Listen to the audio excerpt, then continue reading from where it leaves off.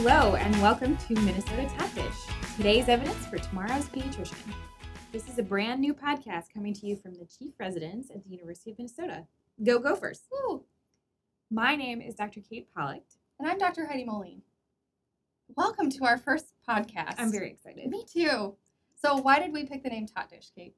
Good question. Tot Dish, which I didn't know before moving here, is not only a delicious Minnesota layered delicacy, but also your resource for pediatricians in training. We are going to break down the basics of evidence-based pediatric practice. So today's flavor of Tot Dish is going to give you the EBM tools of your dreams. Wait, what does EBM stand for? So it stands for evidence-based medicine. It is the why behind what we do. It is the way we should all be practicing, really. So in today's Tot Dish, we'll be giving an overview of study design. Let's just dive in. There are a lot of different study types, and yet I still have so many questions. Me too. What are your questions? Well, why do we care about study design? How does the study design affect my work as a pediatrician? I have the same questions. So let's try to answer some of those. Let's start off by talking about that there is a hierarchy to the quality of evidence in different study designs. So that basically translates to how confident are you based on this study design of your answer. Cool. We're going to start with case reports, which are all the way down at the bottom of the pyramid. These are anecdotal individual cases or groups of similar cases, which in that case are called case series. So it's what medical students love to write. It's like that episode of House where the old woman gets ductal carcinoma in her knee boob cancer. Oh boy, that sounds rare. It's not real. Okay. But it is a good example to help you remember what a case report is. Something rare with limited evidence or guidelines. Cool. So what's next up the hierarchy? Next up, the hierarchy is cross-sectional studies. So in these, we do not follow individuals over time like we do in cohort studies, which we'll get to later. These studies are a snapshot in time. Think about a medical study looking at the prevalence of cancer amongst a certain population. So researchers can evaluate people from different ages, ethnicities, geographic location, social backgrounds. And this is really why we do cross-sectional studies, because they tell us the prevalence of a disease or a condition. It's a snapshot that can help us decide who to screen and monitor for future events. Awesome. Can I do the next one? Case control studies? Yeah. These are my favorite. Go for it, Heidi. Why are they your favorite? Well, this is what we use most often in infectious disease outbreak investigations.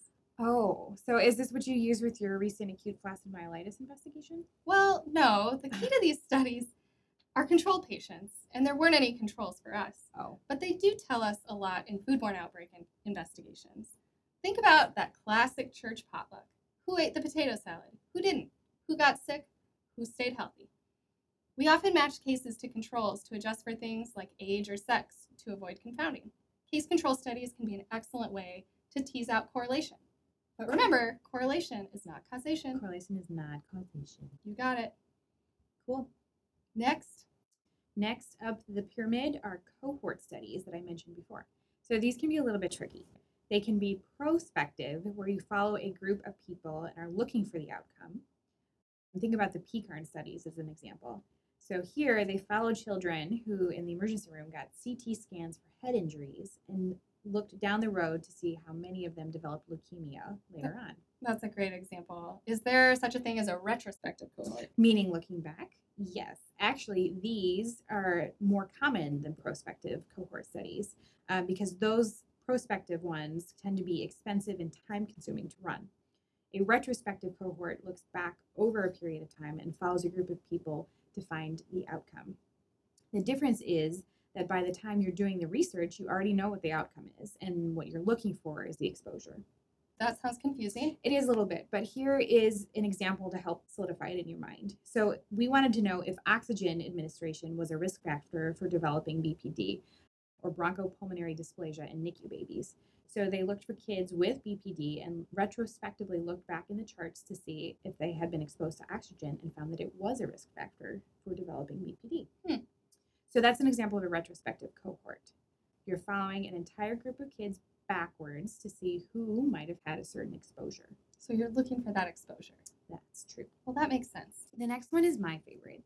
It's called a randomized clinical trial. Why is it your favorite? Because there's actually a role for intervention. Woo! So up until now, The studies we have been talking about are observational. Those studies have just seen what happens and make a note of it. But with clinical trials, we can actually alter the outcome. Yay! So Yay. these are like drug trials. It's very exciting. Yes, exactly. So an example would be Spinraza. This is a drug that's going to make a huge difference for children with spinal muscular atrophy. That drug actually worked so well that they ended the trial early. And that's a cool thing about clinical trials. We can sometimes tell pretty quickly if the outcome will be significant or not. Wow. So what's next? That's it. Oh, yeah. Just kidding. Oh. There's actually 2 more on our list. Oh. We've got systematic review and meta-analysis. Awesome. Let's do it. I can talk about systematic reviews. Sure. It's a review of the literature in a systematic way. That sounds so exciting. It is, I promise. It's actually a lit review, but it's kind of comprehensive. It tells you how many studies get the same result or not. That's the basis behind a Cochrane review, which is kind of awesome. That sounds mildly awesome. Oh, it's awesome. But let me tell you, Kate, there's something even better. What?